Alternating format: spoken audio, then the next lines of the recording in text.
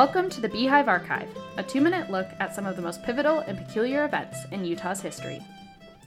Cool, clear water. This is more than the refrain from Marty Robbins' classic Western song. It was an absolute requirement for steam locomotive engines pushing and pulling railroad trains through Utah during the 19th and 20th centuries. Each steam locomotive had the capacity for 15 to 25,000 gallons of water, so they needed lots of it to keep the trains moving. As the Union and Central Pacific Railroads entered Utah Territory in 1869, both companies faced the critical need for access to clean water.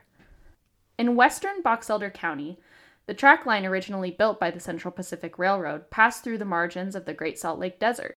Even if railroad workers could find groundwater, it was likely full of minerals and salts, which are bad for steam boilers. So, what do?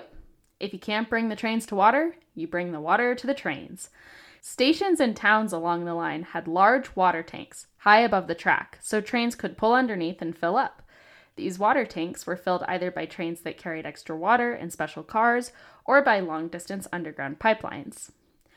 For example, the railroad town of Terrace, created in 1869 and abandoned in the 1910s, relied on a 12-mile buried pipeline that brought water from the Grouse Creek Mountains in northwestern Utah.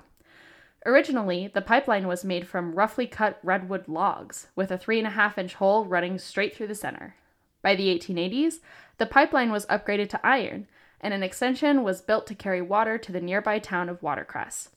The extension was made from pipes that resembled a series of narrow barrels, with long slats of wood wrapped in metal bands. Even today, these pipes are underground to remind us of the past. After World War II, diesel locomotives were widely adopted, and the heyday of cool, clear water on the railroad was traded over for the era of fossil fuel.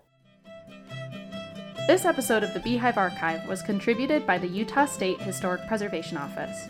Find sources and past episodes at utahhumanities.org. For the Beehive Archive, a production of Utah Humanities, I'm Megan Weiss.